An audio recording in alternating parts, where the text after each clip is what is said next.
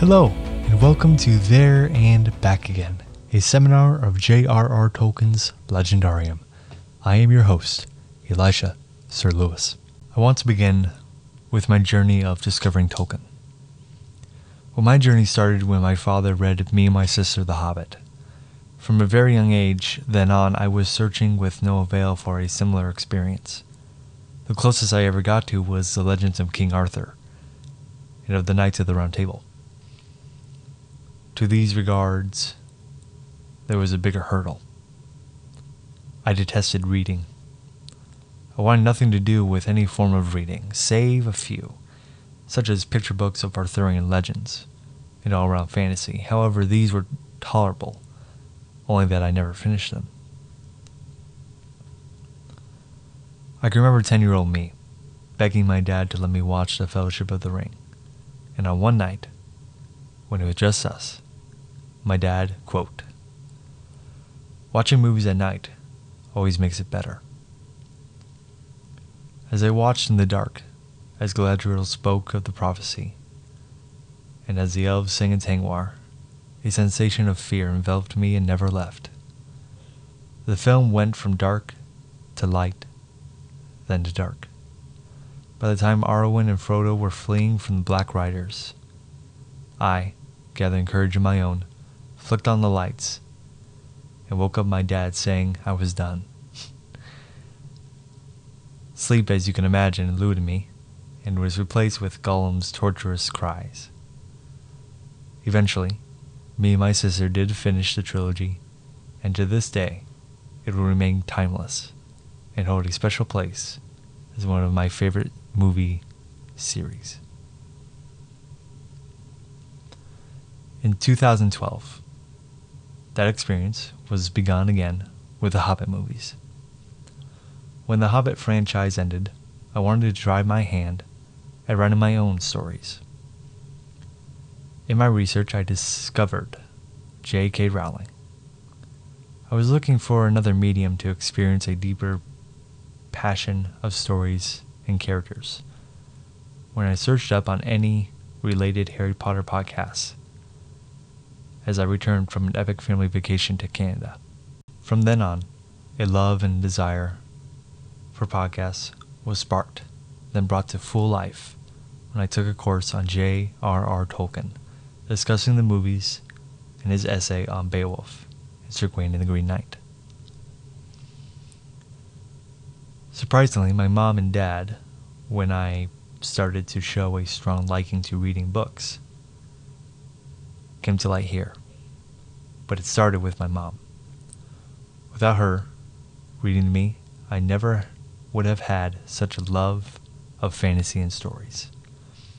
She herself never found fantasy genre as fascinating, but she unknowingly forged the embers, and I can never thank her enough. That's why, when I sit here and talk to you about the importance of stories and reading and language, I state my mission. Through Tolkien, my plan and my hope is that there is something of merit, worth, and meaning for all of you in this seminar. One of the primary virtues which I must pay strict adherence to is chronology. We're going to discuss these works as they unfold before us. If we get caught up in the later adventures of our characters, we will lose track of the here and now, which is vitally important. The sense of presence in a story is vitally important, not just to understanding the text, not just to understanding the author, but the power of narrative itself. We are going to look at these stories and what they tell us, what these characters tell us about ourselves. What can we learn about Tolkien's worldview, the virtues of valor, friendship, and the greatness of small things. Let's consider two acceptable pronunciations of Tolkien. So, yes, it should be Tolkien, but Tolkien has been so widely adopted within the community that it is incredibly difficult to break that pronunciation. J.R.R. Tolkien was born on January 3rd, 1892, in South Africa. He moved back to England with his mother at the age of 3 when his father died in Africa at the age of 39. Tolkien witnessed the First World War, including the Battle of the Somme. After the war, he worked on the Oxford English Dictionary, then moved to Oxford, a place synonymous with the professor. While at Oxford, Tolkien formed a friendship with C.S. Lewis and helped form the Inklings. He died on September 2nd, 1973, at the age of 81. Most of you know Tolkien as the author of The Hobbit and of The Lord of the Rings, but Tolkien was also a medievalist, a philologist, a professor of Anglo-Saxon at Oxford. We're talking about someone who understood language and mythology and about the ancient world and those epic traditions. You know those things very, very well and is revered as a father of subcreation. It is easy, I think, to label the professor as a fantasy author, but he would have hated that dismissive tone. He would have hated the classification of his works being fantasy, and that we cannot engage the same way with fantasy as we could with fiction. These works stand apart, I think, from any other works, due to the complexity, sophisticated, and careful thought that Tolkien put into them. Nowhere else will you find other works that aspire with such ambition and depth and breadth that Tolkien's works do. Nowhere else will you find such confidence. No other stories in the English language have moved and stirred and motivated people for as long as his works have. Alright, some key points. Number 1, allegory versus applicability. Number 2, stories are experiences to be undergone. Number 3, the problem with reductionism. Tolkien wrote extensively in the foreword to The Lord of the Rings about allegory. Allegory is a story, poem, or picture that can be interpreted to reveal a hidden meaning, typically a moral or political one. This was very popular and common in the medieval ages. Characters and events in an allegory are symbolizing something else, most especially to the professor, that the Lord of the Rings is an extended allegory of the First World War. Tolkien stated, "The real war does not resemble the legendary war in its processes or its conclusion. If it had inspired or directed the development of the legend, then certainly the ring would have been seized and used against Sauron. He would not have been annihilated, but enslaved, and Barad-dûr would not have been destroyed, but occupied." The Lord of the Rings occupies a unique place in literature, a crossroads where Tolkien's war and Middle-earth meet, but are not the same. Tolkien has this to say about allegory. "I cordially dislike allegory in all of its manifestations, and have always done so since I grew old and weary enough to detect its presence. I much prefer history, true or feigned, with its varied applicability to the thought and experience of readers. I think that many confuse applicability with allegory, but the one resides in the freedom of the reader, and the other in the purpose emanation of the author." There are two important things to pull out here. Later in The Lord of the Rings, Gandalf would say this to Saruman: "He that breaks a thing to find out what it is has left the path of wisdom." This is why, when we read the text, we will try to analyze the text rather than apply the common allegories. Take a look at line 2 if you have the Tolkien reader. I much prefer history, true or feigned, with its varied applicability to the thought and experience of readers. Tolkien's ability to contrast and to a degree deflate history and feigned is fascinating. We're going to talk about subcreation and storytelling in just a little bit when we read on fairy stories.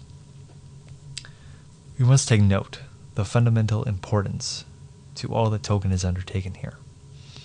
The creation of a fictional history is vitally important because it still has room for applicability. Let's draw out allegory versus applicability. If allegory is the purpose domination of the author, then applicability is what we, the reader, have the ability to draw out from a source, gathering personal meaning and significance. Allegory is to the domination as applicability is to connection. Your response to the text is vitally honest, pure, and true, but it's not intended.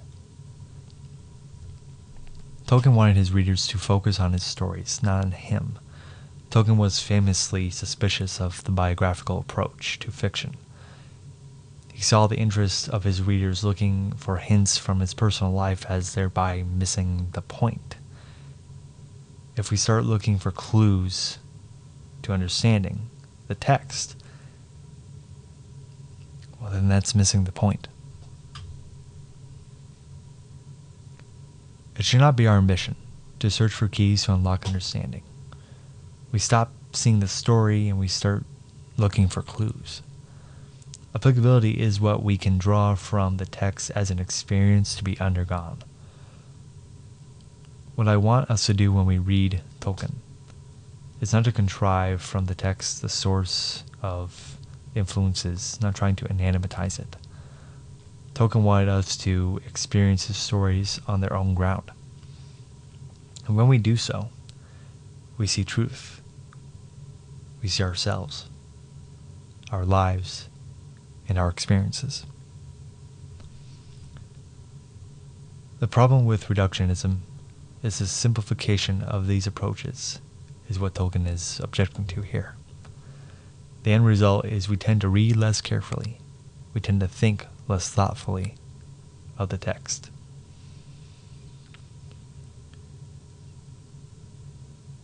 Tolkien says the prime motive for writing The Lord of the Rings was the desire of a storyteller to try his hand at a really long story that would hold the attention of readers, amuse them, delight them, and at times simply move them.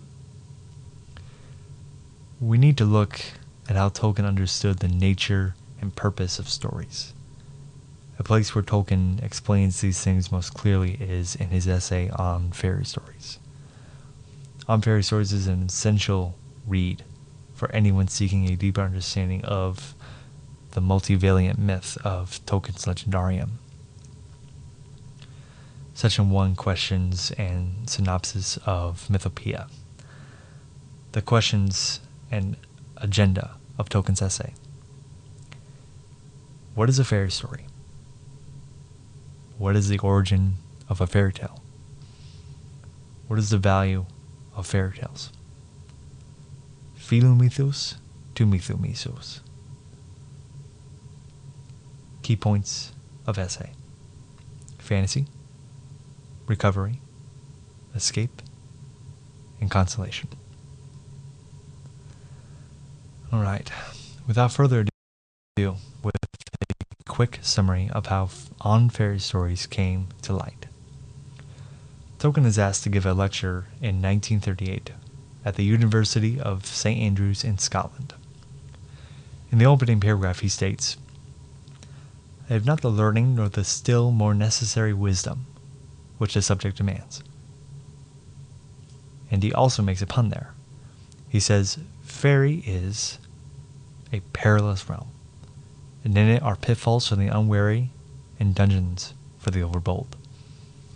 and overbold I may be accounted. The name Tolkien means overbold, foolhardy. Alright, here we go. The land of fairy story is wide and deep and high, and filled with many things. All manner of beasts and birds are found there, shoreless seas and stars uncounted. Beauty that is an enchantment and an ever-present peril. Both sorrow and joy is sharp as swords. In that land a man may perhaps count himself fortunate to have wandered, but its very richness and strangeness tie the tongue of a traveler who will report them. And while he is there, it is dangerous for him to ask too many questions, lest the gates be shut and the keys lost. The fairy gold too often turns to withered leaves when it is brought away. All I can ask is that you, knowing these things, will receive my withered leaves as a token of my hand. At least once I held a little of the gold. Let's recall that On Fairy Stories was published after The Hobbit and before The Lord of the Rings. So Tolkien has this very well-known book that is considered to be for children. Now he wants to write an epic fantasy for adults. And On Fairy Stories is him justifying that epic fantasy can be for adults. When The Lord of the Rings was published, a big question was, who is the audience for this book? Because the tradition of epic fantasy that we have nowadays really comes from Tolkien, because it didn't exist at that time. In this essay, he has an agenda. With On Fairy Stories, he's defending fantasy and proving fairy tales aren't just for children.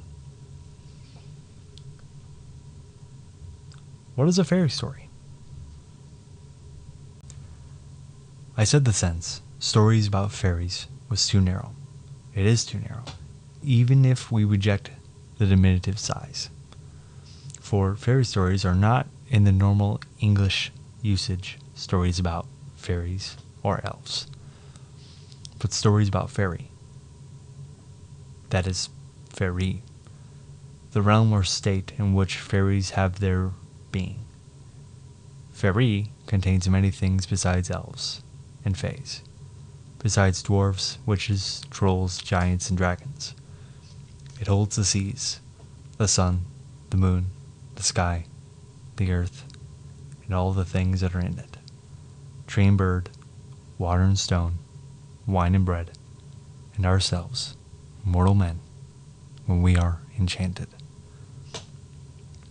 Stories that are actually concerned primarily with fairies, that is, with the creatures that might also, in modern English, be called elves, are relatively rare and, as a rule, very uninteresting.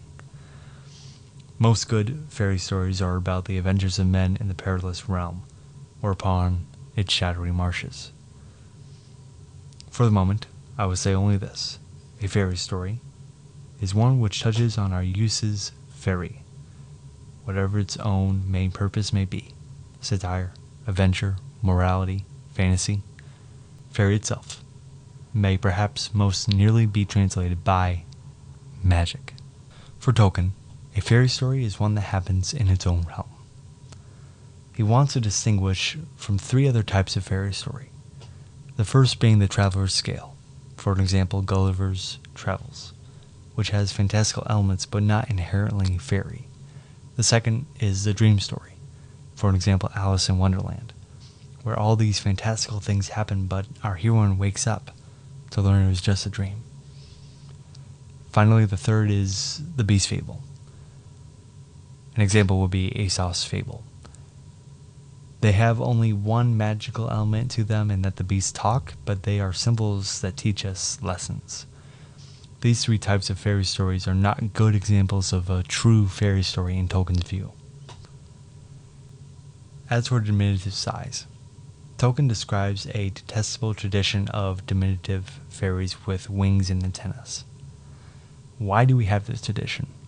In England, largely a sophisticated product of literary fancy, Tolkien dislikes the diminutive and reductionism that these prominent figures of the literary fancy, these Victorian Edwardian look on the fairy story, such as Michael Drayton's Nymphidia, Oberon, Maeve, and Pigwidgeon, may be diminutive elves or fairies, as Arthur, Guinevere, and Lancelot are not.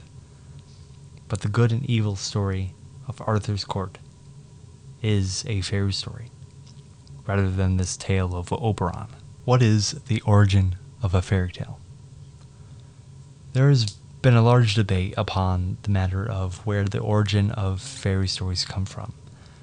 We have independent invention. Now, independent invention is when similar stories come from different origins, or inheritance from a common ancestry. Finally, we have diffusion, which is one story that is widely spread, often with textual ruins. Now, textual ruins are either things that are lost in a telling of a story, or choosing between different versions of the tale. Tolkien answers these by saying stories form from all these origins, therefore ruling out one being the correct, and we just don't know how they arise. Tolkien has this metaphor of the cauldron of story. The cauldron is full of stew. The ingredients of the stew are mythology, myths, or stories about gods.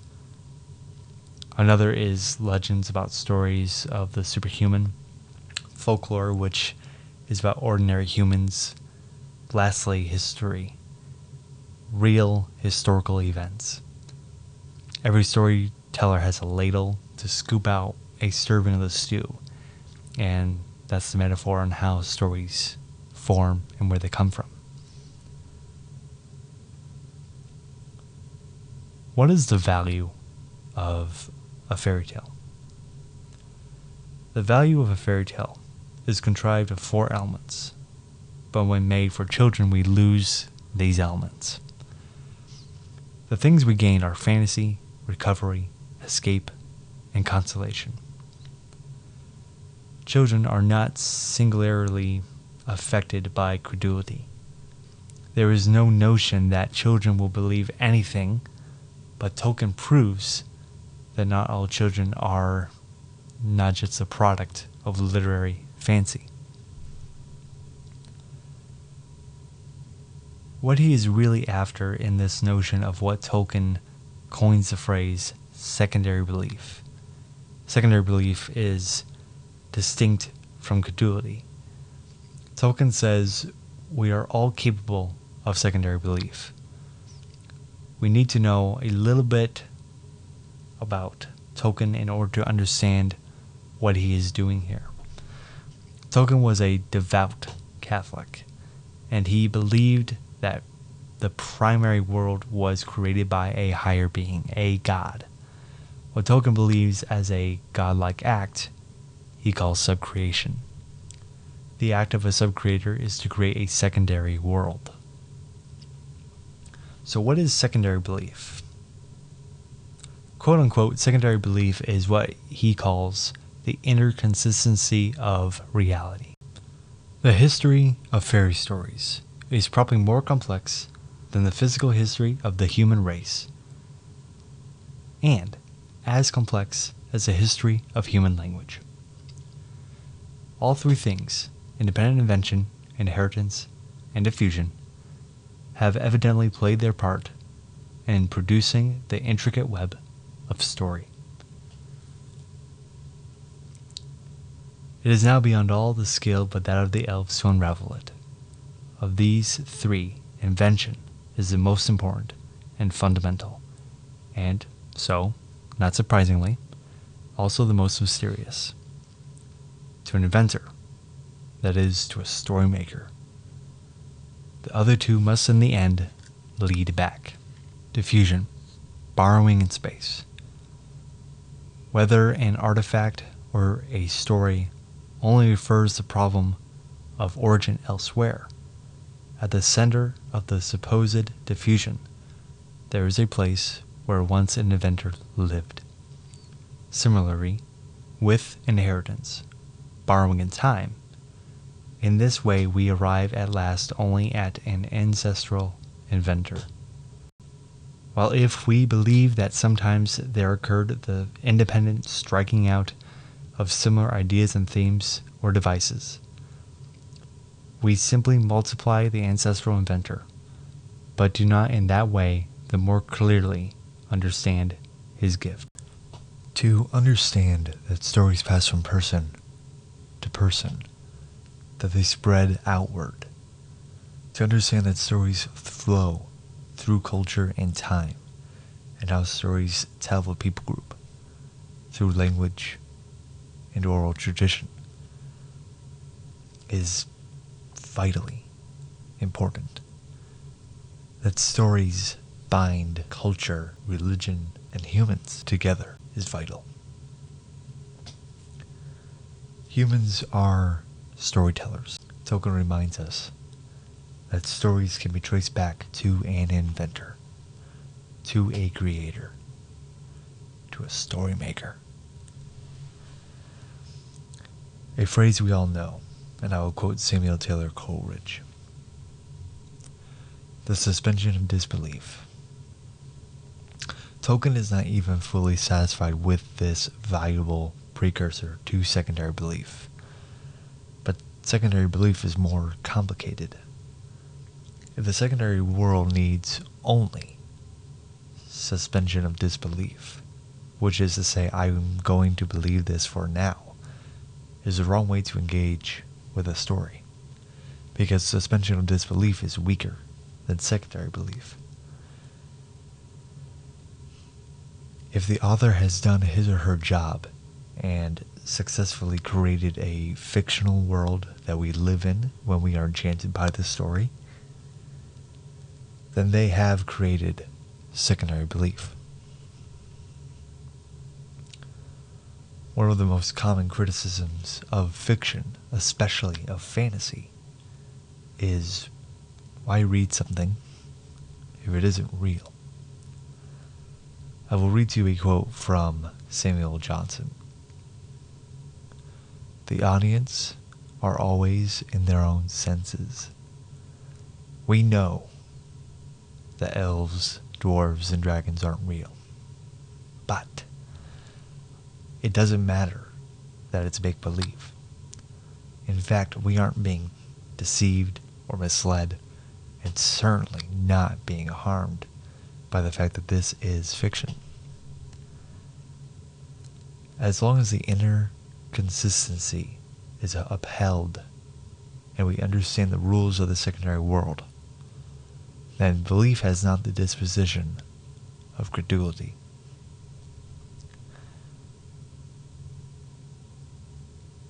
For Tolkien, really, the central function of a fairy story is to address itself to the desirable, not merely the possible.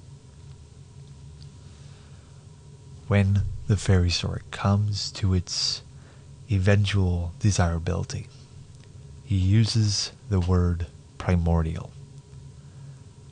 He's basically saying these primordial desires are so ancient that they are as old as our culture and genetic makeup.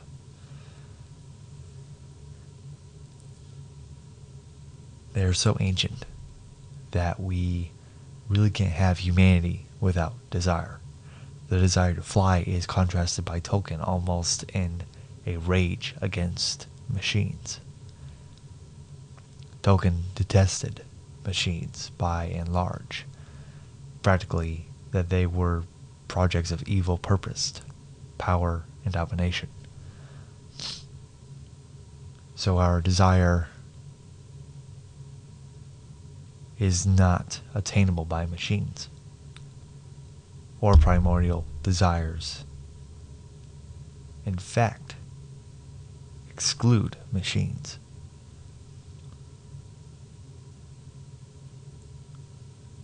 We may, as of now, have a desire of power. Tolkien would argue that this would be the result of our fallen nature. For the most part, the things we desire that are addressed in fairy stories, our ancient desires to be able to do things or experience things without the intervention of mechanisms.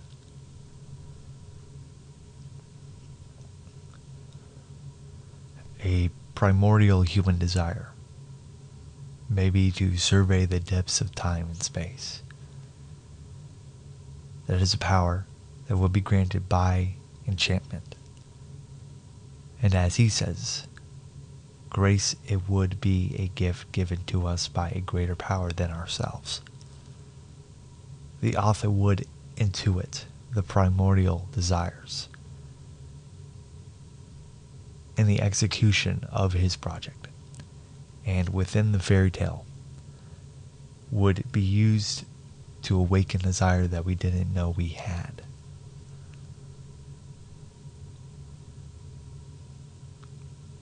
So he says, in fact, a fairy story will both awaken that desire and it will seek to satisfy that desire. Fairy stories give us a glimpse.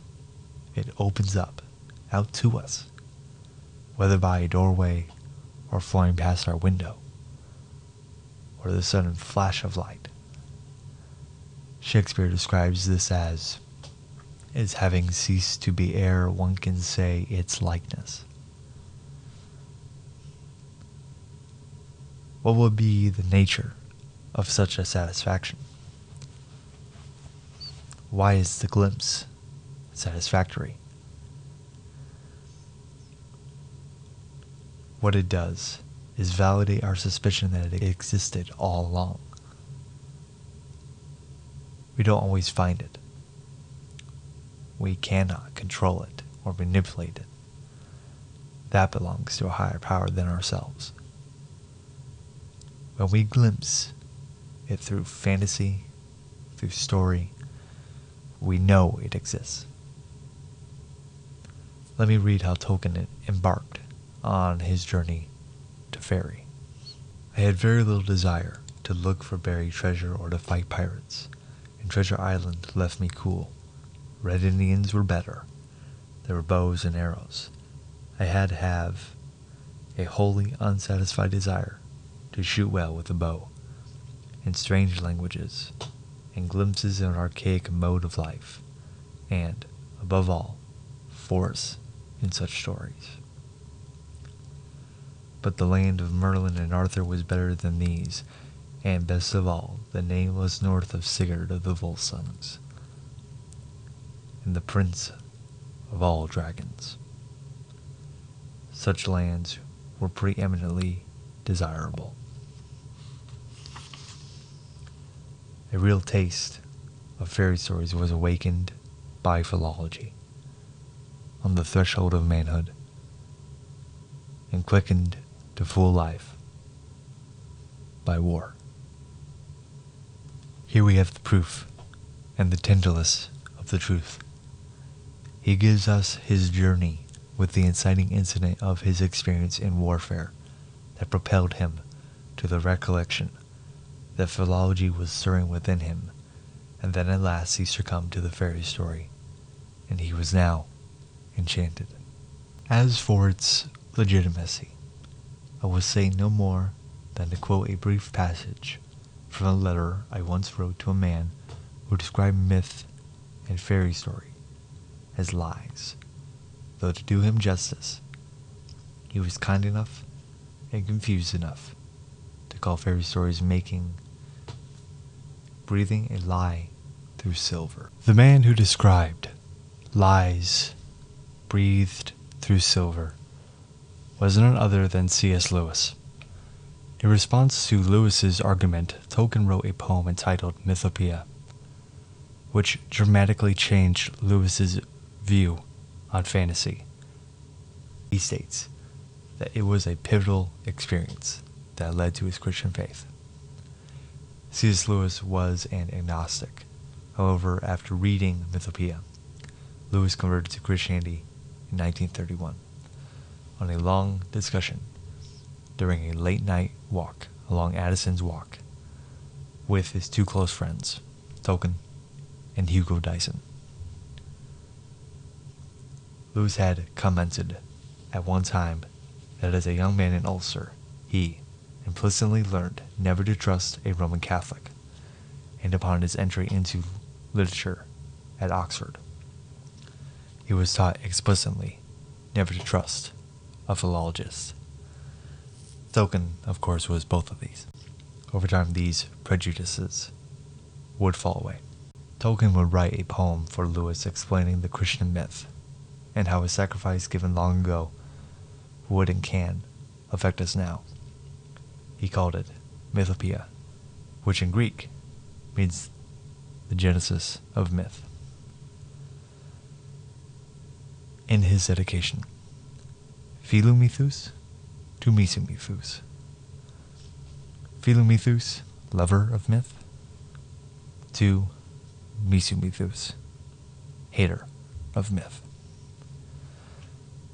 Let me read an excerpt from Mythopoeia. The heart of man is not compound of lies, but draws some wisdom from the only wise and still recalls him. Though now long estranged, man is not wholly lost, nor wholly changed.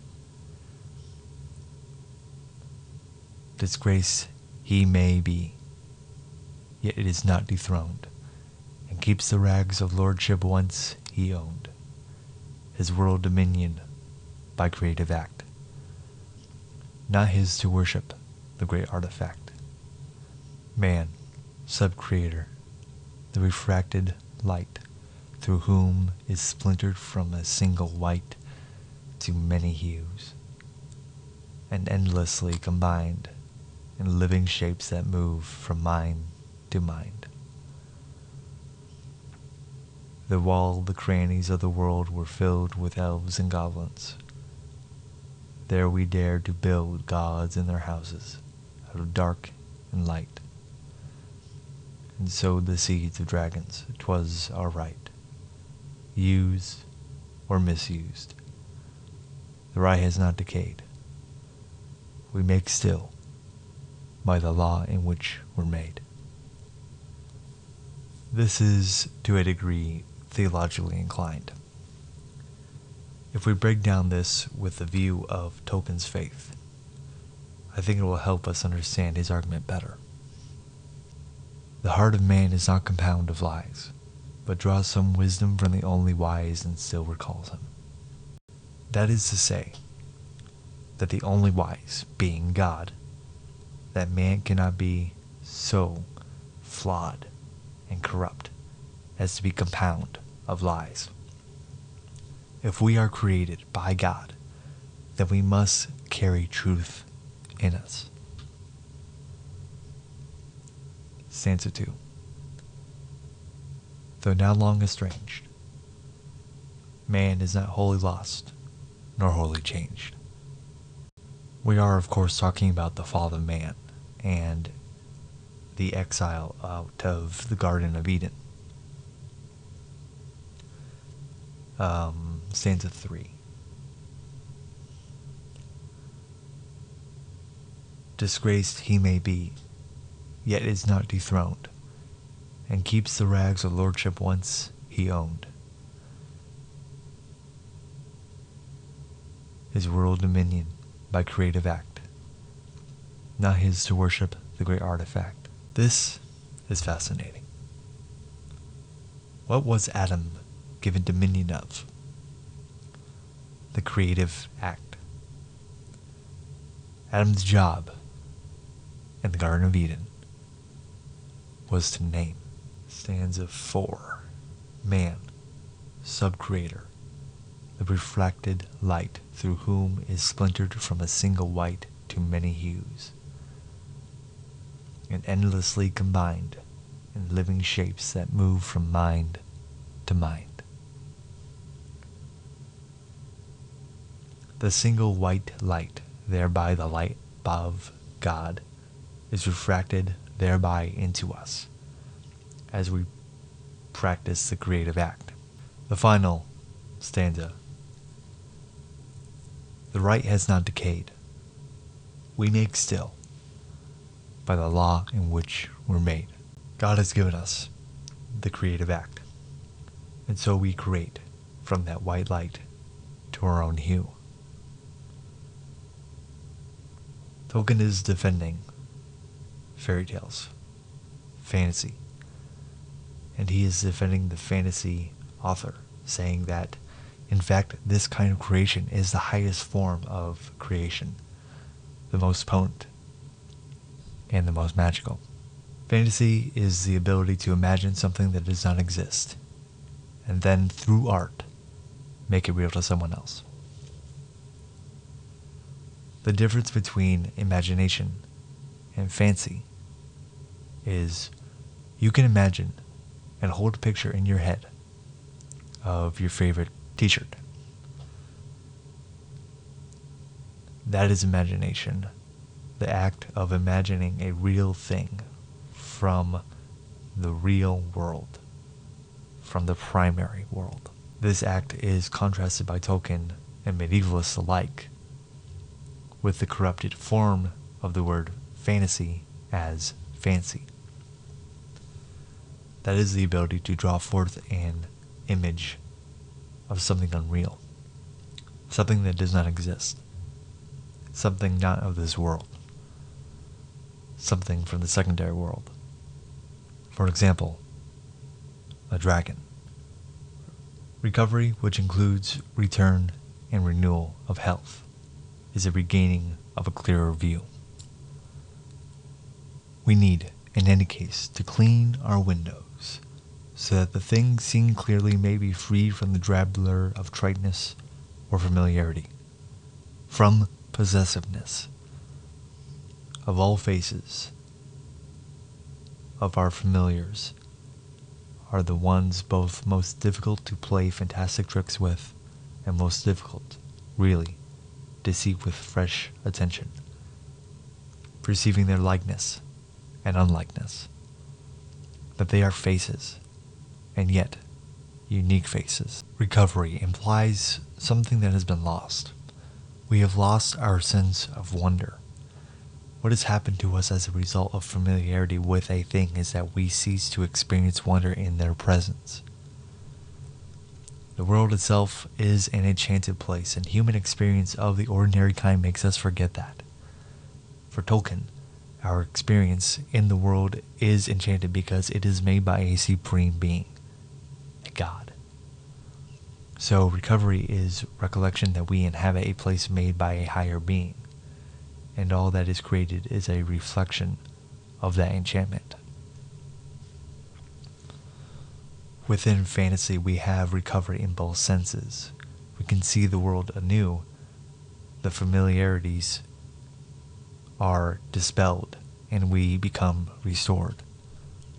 The thing that is restored, I think, is wonder, to learn the world anew, to be enchanted.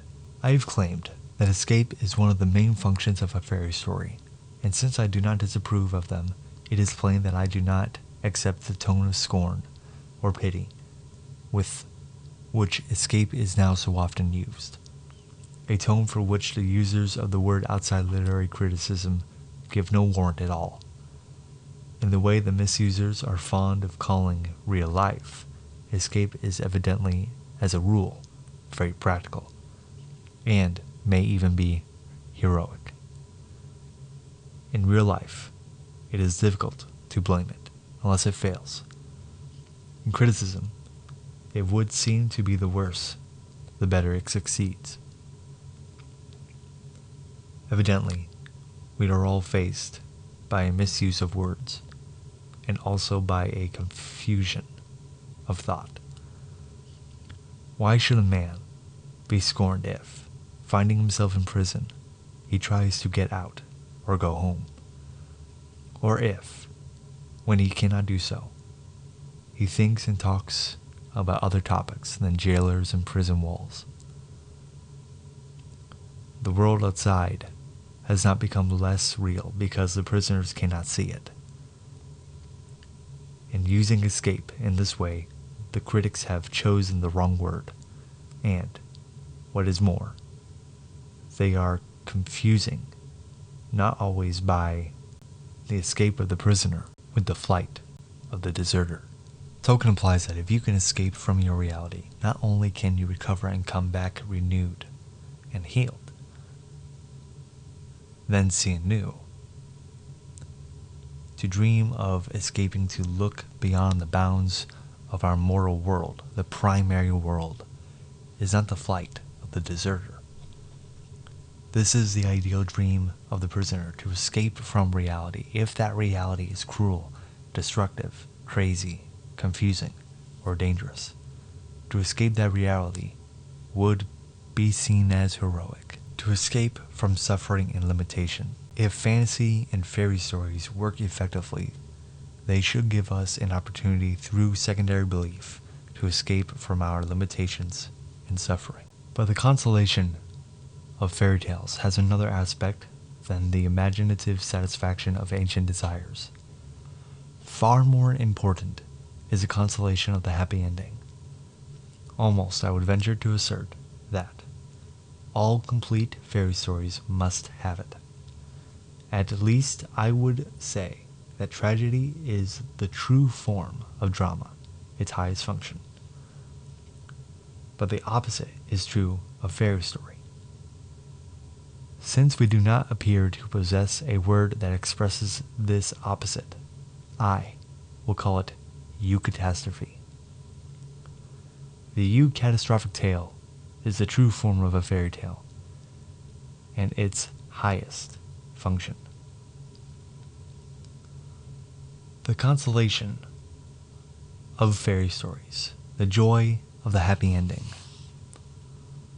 or more correctly, of the good catastrophe, the sudden joyous turn. For there is no true end to any fairy tale.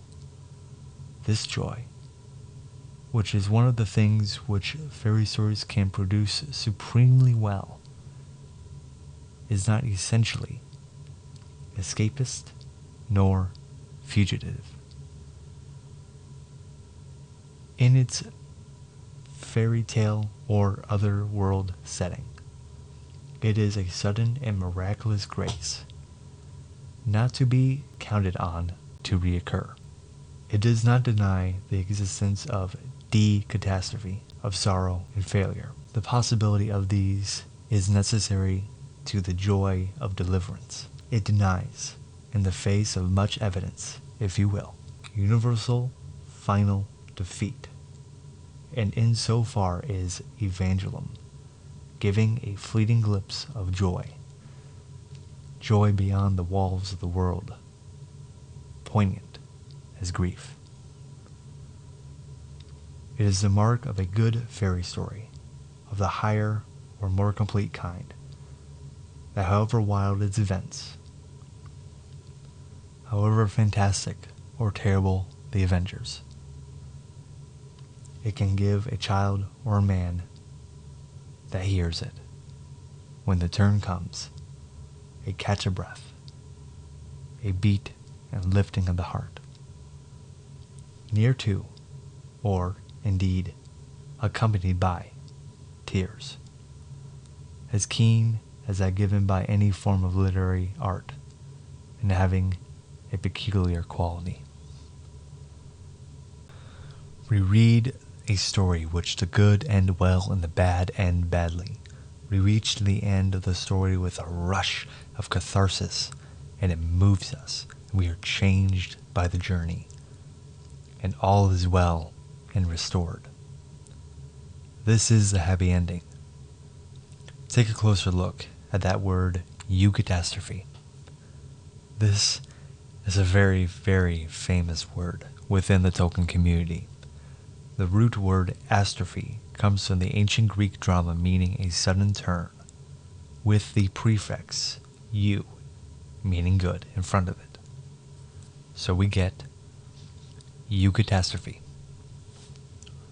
which is the sudden, joyous turn of events at the end of a story which ensures that the protagonist, does not meet some terrible, impending, and very plausible and probable doom. Eucatastrophe does not come about by the decisions of the characters or the structures of the plot. It seemingly comes from nowhere. Oftentimes, eucatastrophe will be described as a deus ex machina, God from the machine, when we need the invention of a deity to come help us out of a tight spot. But eucatastrophe works more philosophically and theologically. Eucatastrophe is really about grace. Eucatastrophe is the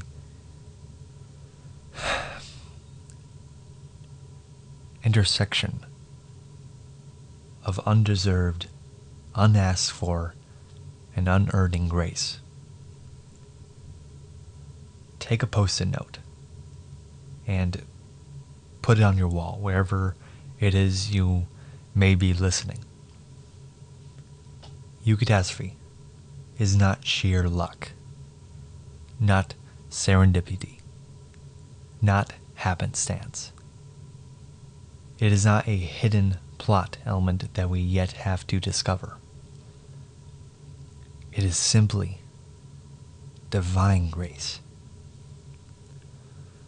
We will have other opportunities to discuss this as we move into The Hobbit and later into The Lord of the Rings. That brings us to the end of On Fairy Stories. So you guys can join me when we pick up on November 14th with Chapter 1 of The Hobbit, An Unexpected Party. This will probably be a fairly long and in-depth discussion with so much to talk about, so many different ideas, different perspectives, different themes, and different narrative voices. There's a lot to unpack in that chapter. I hope you all are excited. I most certainly am. If you guys want to share your support, you guys can email me at backagainseminar@gmail.com, or you can chat with me in my new Discord server. The link will be in the show notes. Thank you all so much for listening to this podcast. Home is now behind you. The world is ahead. Until then, thank you. Goodbye.